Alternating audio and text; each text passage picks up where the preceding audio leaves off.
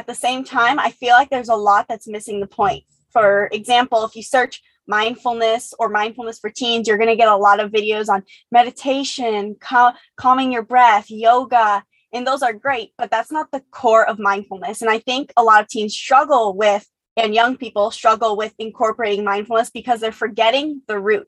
And I've seen this so much because as I grew up, my life was centered as a homeschooler around mindfulness at its roots, which helped me so much understand this, is that mindfulness is a mindset. It's how you do something with a state of awareness for yourself and awareness for things around you. So a mindfulness practice could be anything that you do. It could be drawing, painting, your sports, whatever it is you love to do could be your mindfulness practice. Hi, I'm Sandy Fowler, and you're listening to Mighty Parenting, a podcast where we explore parenting in a way that helps us and our kids find more happiness and fosters emotional wellness, even while solving problems with our teens and young adults. We learn through advice and stories from experts and other parents, and I'm so glad you've joined us. So welcome to Mighty Parenting, where we have real, raw, and relevant talk about raising teens and parenting young adults in today's world. Today's episode is sponsored by BetterHelp, providing therapy when you need it. We cover a lot of different topics here at Mighty Parenting, and many of them touch on concerns that would be easier to handle with help for either you or your teen, because the entire family impacts each other. So if you struggle, it impacts your child. And when your child struggles, it makes a huge difference if you learn new skills and new ways of interacting with them. Our sponsor can help. BetterHelp provides confidential professional help through licensed therapists. They match you with a therapist based on your situation, and then you can communicate through message, chat, phone, and video for one flat fee and get all the help you need. BetterHelp is not a crisis line. They work with clients to handle things like depression, anxiety, anger, family conflicts, sleep, LGBTQ matters, relationships, support in reaching your goals, and much, much more. I want you to start living a happier life today. As a listener, you can get 10% off your first month by visiting our sponsor at betterhelp.com/listener. Join me and over 1 million people who have taken charge of their mental health. Again, that's betterhelp, HELP.com/listener. Our conversation today is with Isabel Robledo. Isabel is a 17-year-old kids and teens mindfulness coach. She's the co-founder of Making Mindfulness Fun, where she helps kids and teens to be confident and creative using mindfulness and the Enneagram. Isabel, welcome to Mighty Parenting. Thank you so much for having me on. So, Isabel, you have said that teens misunderstand mindfulness, and I think that's true for parents as well. It's a buzzword right now, but that doesn't mean that we all understand it, even though we're hearing about it and maybe even using the term. So would you explain exactly what mindfulness is? Yeah, sure. I'd love to. So there's a lot of talk about mindfulness nowadays and mental health for teens. And I think there's a lot of it that is great. But at the same time, I feel like there's a lot that's missing the point. For example, if you search mindfulness or mindfulness for teens, you're going to get a lot of videos on meditation, calming your breath, yoga, and those are great, but that's not the core of mindfulness. And I think a lot of teens struggle with, and young people struggle with incorporating mindfulness because they're forgetting the root. And I've seen this so much because as I grew up, my life was centered as a homeschooler around mindfulness at its roots, which helped me so much understand this, is that mindfulness is a mindset. It's how you do something with a state of awareness for yourself and awareness for things around you. So a mindfulness practice could be anything that you do. It could be drawing, painting, your sports, whatever it is you love to do could be your mindfulness practice. The whole point of mindfulness is so that you're practicing awareness. And I think this is such a valuable thing for teens to learn, because they can get caught up in like, oh, I need to do more. I have to do more yoga or do more meditation to be good enough to be able to be mindful so I'm not feeling stressed, when really it's about doing less. It's about just being aware of what you're doing. It's really interesting for me when I started on my journey of mindfulness and meditation and other tools that I practice for stress relief. I had never had a hobby in my life, and coloring had become a thing. So I found a coloring book that I really liked and some awesome pencils. And still, it just like, okay, fine. I'm coloring while I'm talking to people. It's keeping my hands busy, but it wasn't impacting me until I realized that that was the missing piece, is that this was supposed to be about mindfulness. It didn't matter necessarily what the looked like when it was done. And when I took that opportunity to just be there, to feel the pencil in my hand and to experience each stroke of that pencil on the paper and to sink into it, it became so incredibly relaxing. When I stopped stressing about the final product and just looking at the pencils and picking whichever one looked good to me at that moment, and then coloring whichever part of the page seemed like the place to go without all that thinking about the end in mind. And for me, I kind of feel like that was a learning moment that helped me understand what it meant in other areas of my life, other moments of my life, whether it was a conversation with my kids, or we talked to Isabel before the show, we were talking about camping and backpacking and all those kinds of things. All of that is so much better when we do what you said, where we are really just being aware of that moment. So could you share a little bit about how you create that awareness, how you practice that for yourself in each moment of your day? Yeah, sure. So, always growing up, like I said, my mom, she kind of raised us without knowing to be very mindful. She incorporated a lot of mindfulness concepts. So I did have a bit of a head start there. So I understood the core concept of just focusing on what makes you feel good. But it just sort of, I thought this was so important, is that as I was growing up, what led me to being so mindful now is that she always just told us, you know what, just, I don't care if you necessarily do the stereotypical school, do your science and all that, as long as you're focusing every day and you're focusing on something that makes you happy. And I thought that was very valuable. And it was a mindfulness lesson because I'd spend all my day arts and crafts and especially drawing. And so drawing became something, like you said, I totally agree with what you said about the coloring and the art and picking the colors. It was such a mindfulness practice for me to start off with. And so that was one I kept for so long, and I'll pick up every now and then.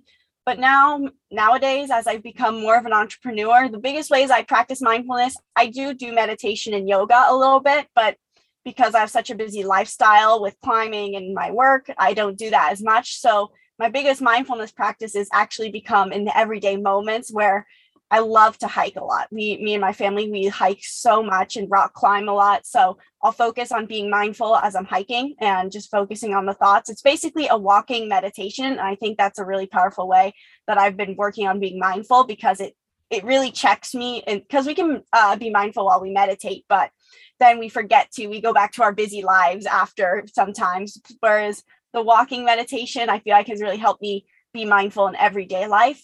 And so, yeah, meditation, walking meditation, and just a lot of, I talk with my family a lot about mindfulness. And so I think that's a really valuable one, is now that we're all mindful, we can create a mindfulness practice with each other by being so self-aware. We can talk about what we're struggling with, what our ideas are, and self-reflect and talk about our current struggles. It really helps a lot. And I know this can be a little challenging to explain, but what do you mean when you say, like when you're hiking, you make it a walking meditation, you're just mindful while you're doing that? What does that mean? Yeah. What does that, what does that look like? What does that feel like? What do you actively do or not do to turn this from, hey, I'm hiking, into this is a mindfulness practice, this is a walking meditation? Yeah. So to break it down, I always try to, whenever I'm teaching kids or teens and I want them to understand the concept of mindfulness so that they can incorporate it everywhere, just practice noticing, like you pause in the moment right now and you take a breath. And I want you to notice what you see, hear, smell, feel, and are thinking. And just those 5 things, see, hear, smell, feel, and think, those are the concepts. If you can just bring awareness to those 5 things, you're going to start being mindful of the present moment. Just pay attention what's going on around you and notice your thoughts. And then now, boom, you're mindfulness. You're a mindfulness master. Just keep doing that. So a walking meditation is, I mean, there's always meditation is a very broad subject. There's so many different meditations you can do, different guided meditations. You have a lot of free space to play with when it comes to that. But in general, when I do my walking meditations, whenever I'm hiking, I just try to focus on noticing when my thoughts wander. And especially when I start to especially when I'm doing more intense hikes, our brains start to go to negative thoughts because we're getting tired, or we have this negativity bias where we start going to trying to point out the bads. It's science that we tend to notice more negatives than positives because our survival brain's looking for danger. So I just try to notice when my brain's going those routes and be like, okay, I notice my thoughts. I'm starting to think about this. Now let me see if I can focus a little more on something else so that I feel good. Because in the end, mindfulness is about making us feel good and be healthy. So I focus on when my thoughts wander and also trying to embody my body. I like to do this one a lot, especially because I'm into a lot of visualization and manifestation, which we don't have to get into, but I focus on, okay, if this is what I feel like in this moment. I'm mindful of this moment, how I feel. How do I want to feel right now? And then I start focusing on how I want to feel as I'm walking. And I say, okay, if I felt really joyful, calm, happy, how would I walk differently? Would I walk slower? Would my gait change? Would I start paying attention to the trees more? And I start to act more like that. Simple things like that are such a great way to be mindful, just by first checking in with yourself and then asking yourself the question of, well, how do I want to be right now? That's such an interesting idea to go, okay, what do I want to be? And what would I do? How would I be in this world? As you said, how would I walk? What would I do if I felt that way? I think that it gives people a step to take beyond just notice your thoughts and let them go. I know when I talk to people, they time when they're like, oh my gosh, I can't just let thoughts go. That's crazy. And for many people, especially people who are kind of all caught up in something or people who are type A, you actually gave us something to do in that moment. Mm-hmm.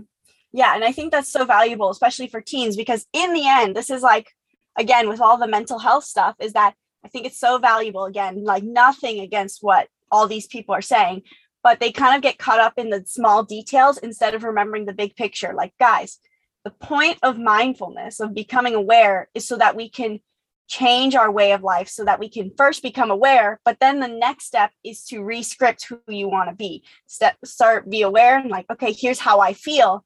And now the next question you have to ask yourself is, now how do I want to feel? And that's such an important part that I'm not that's why from the start with all of my clients and people I work with and all my stuff, I start to ask people that question. Let's be mindful. Now tell me how you want to feel, because this is in your way, your end goal that I want to help you get you to, but we're going to enjoy the journey, but we have to know where we're aiming. Mm-hmm. Yeah. So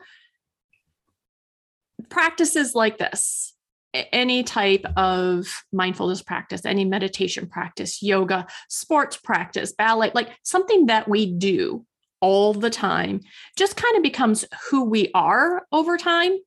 And we embody that. So for you, Isabel, I'd like to go back in time and tell us a little bit about how you actually first started using mindfulness. You told us just a touch about that with your mom and your art, but could you tell us a little bit more about how you started using it, kind of your discovery process of, oh, okay, so I am actually being mindful and this is what this means. And then, learning about that and learning how to use it more effectively for yourself, because you said your mom didn't actively teach you mindfulness.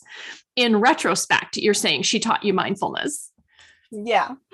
So I'm going to try to keep this. I could end up going really long on this story, but I'll try to summarize it without keeping out any basic details. But this is how I really discovered mindfulness, because when I was growing up, that's exactly what I said, is that my mom by default taught us mindfulness without knowing it. So I wasn't even mindful that I was being mindful.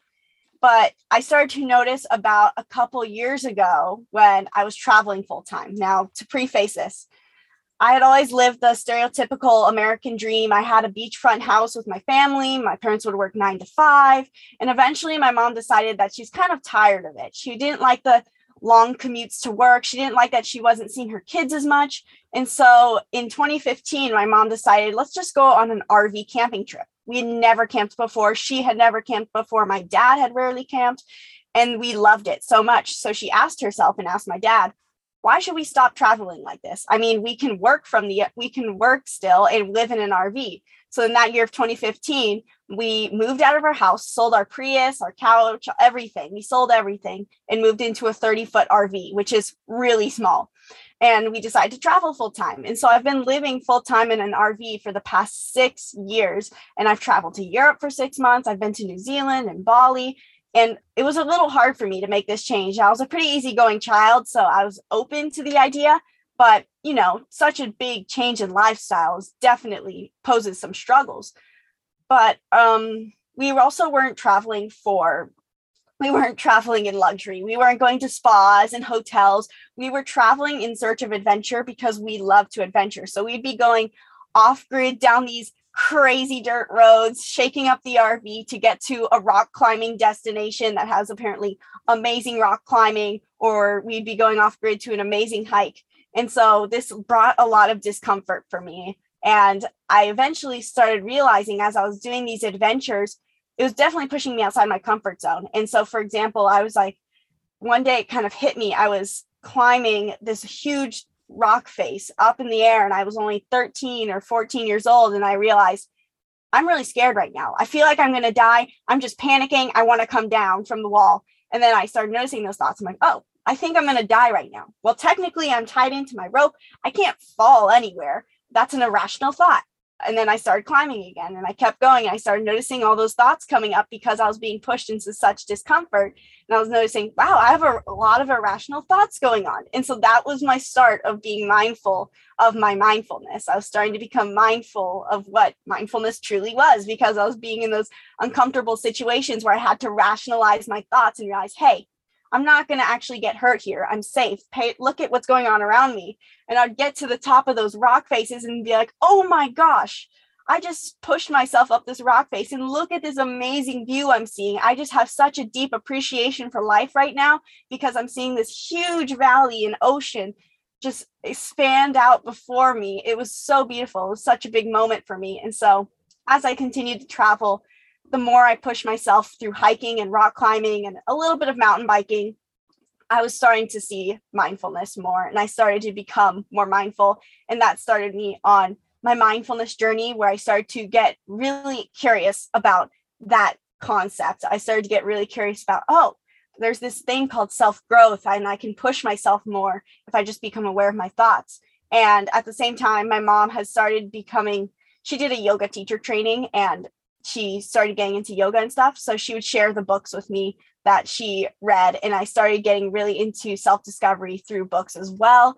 And now here I am, and I've incorporated all of that into both my work and my life. And it's just been really incredible to see that journey so far.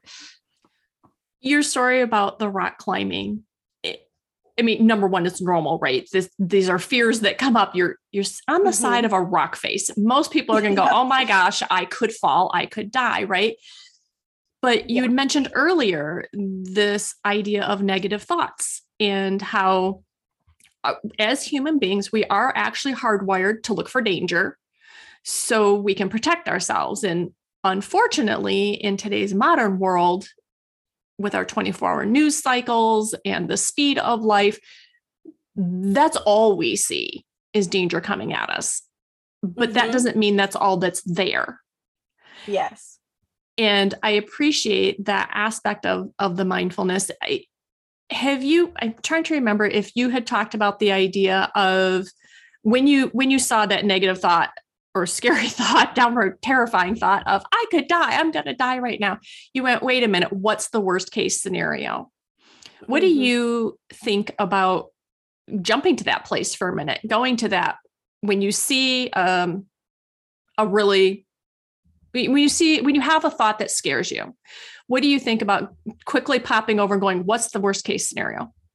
Yeah. So one, I think it's so valuable to do that because it's like, when you're a kid and you think there's a monster in your closet. And so you just see this darkness as you're going to bed and you don't know what's in the darkness. So you're just more and more scared of it because you're projecting all these ideas. Oh, it could be this big scary monster. And then the light turns on and, oh, it's just my pile of laundry on the chair or something that I was projecting. So I think that's a lot like a good representation of what fear is and what worst case scenarios are, because we avoid the thought and we think it's going to be scary, we end up projecting it to be worse than it is. Whereas if we're mindful and we just look into those, it's going to be way less scary because we're recognizing it. So when I was on those rock faces, my mom always raised me to, again, like she said, you have to check yourself and be mindful. And so I'd be on those rock faces, so terrified. And she'd be like, are you actually going to fall? And I'd ask myself, am I going to fall? Well, no, I have a secure knot tied in. I have a harness on. I can literally not fall. So that's not the worst case scenario. I'm not going to die.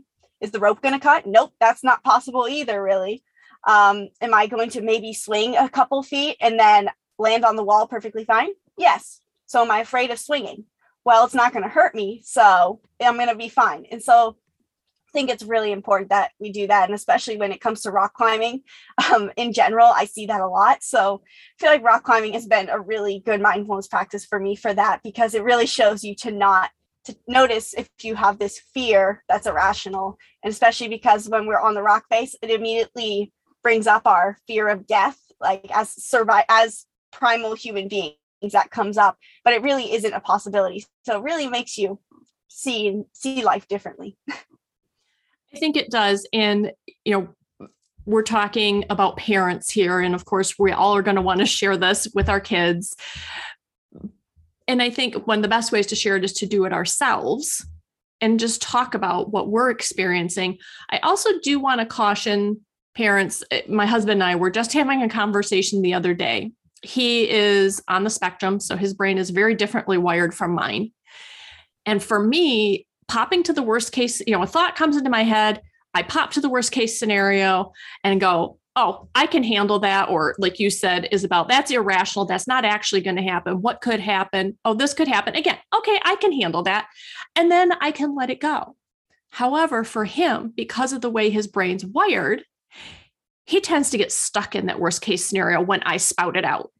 So I just want to caution us to maybe share what we've done or a feeling we've had about it, but not necessarily try to walk our kids through our own mindfulness practice and the specific thoughts we get into, because we can end up making it more difficult for somebody else or maybe kind of freaking them out.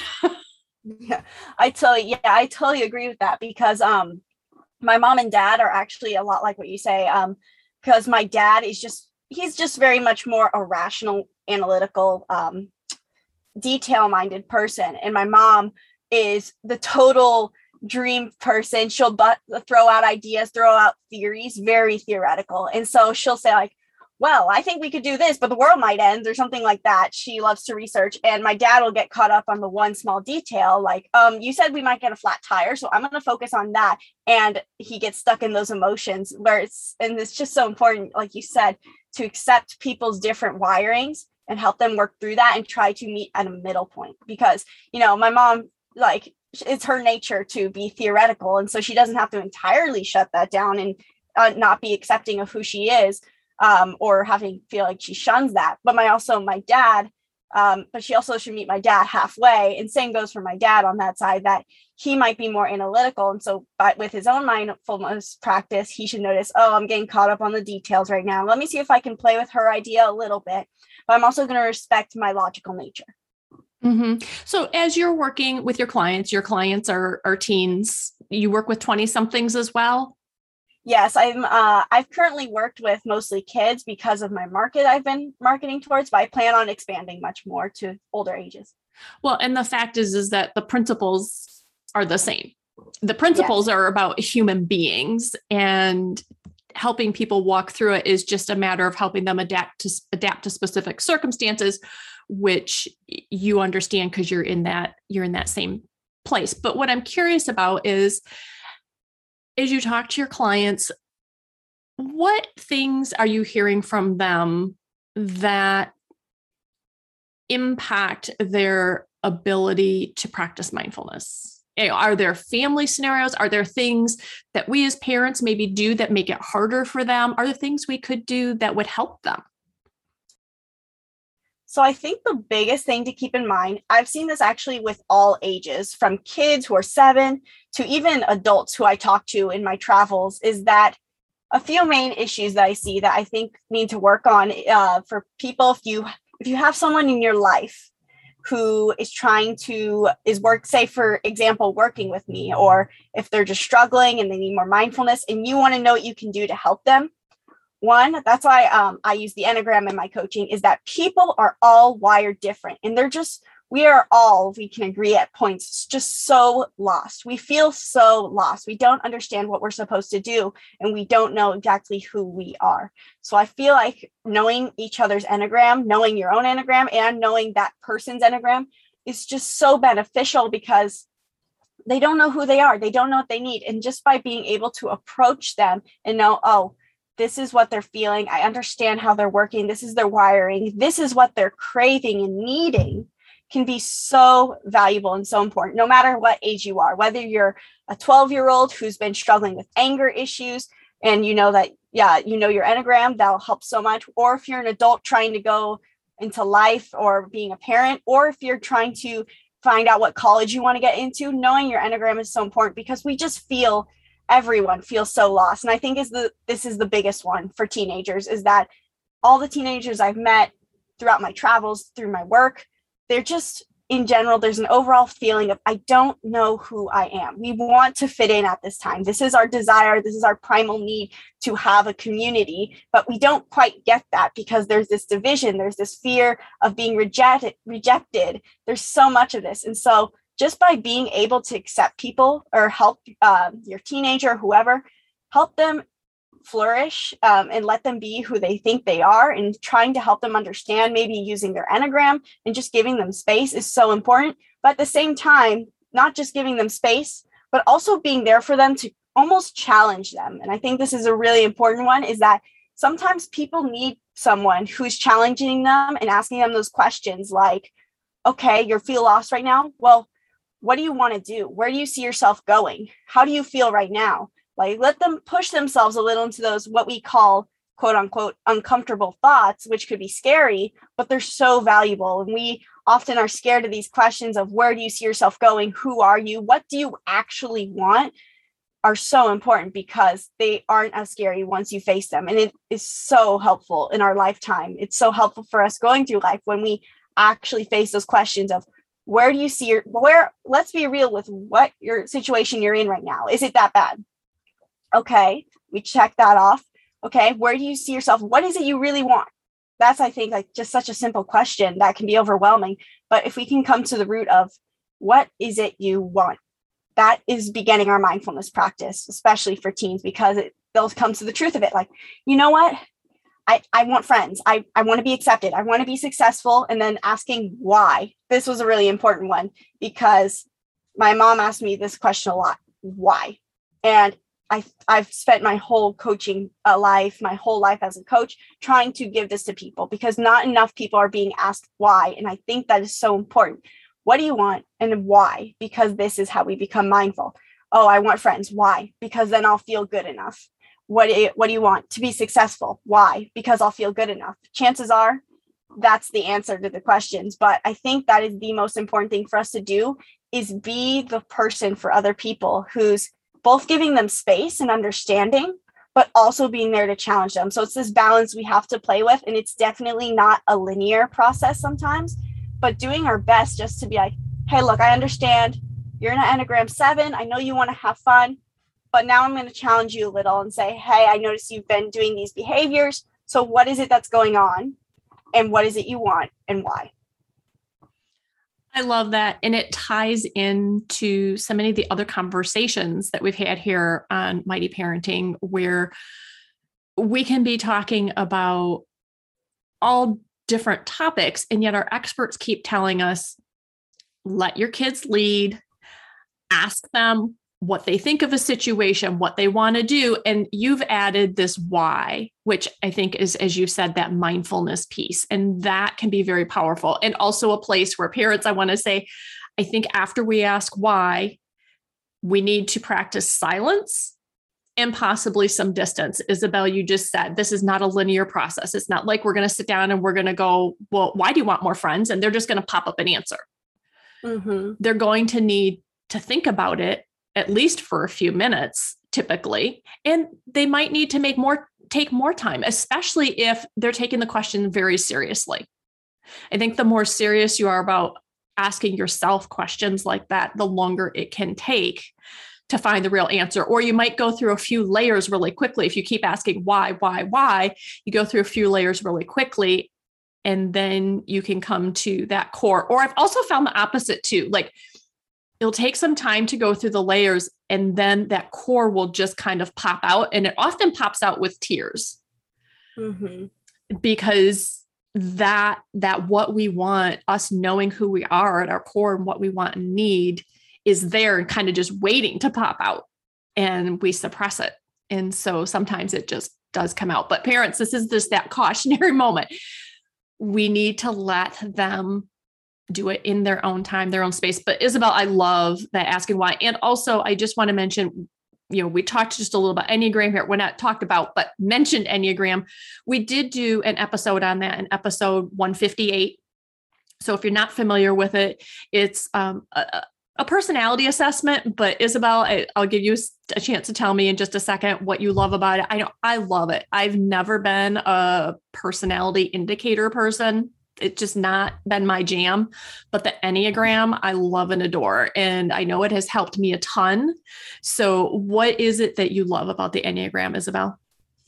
Yeah. So I discovered the Enneagram when I was 15, maybe 14, probably 15.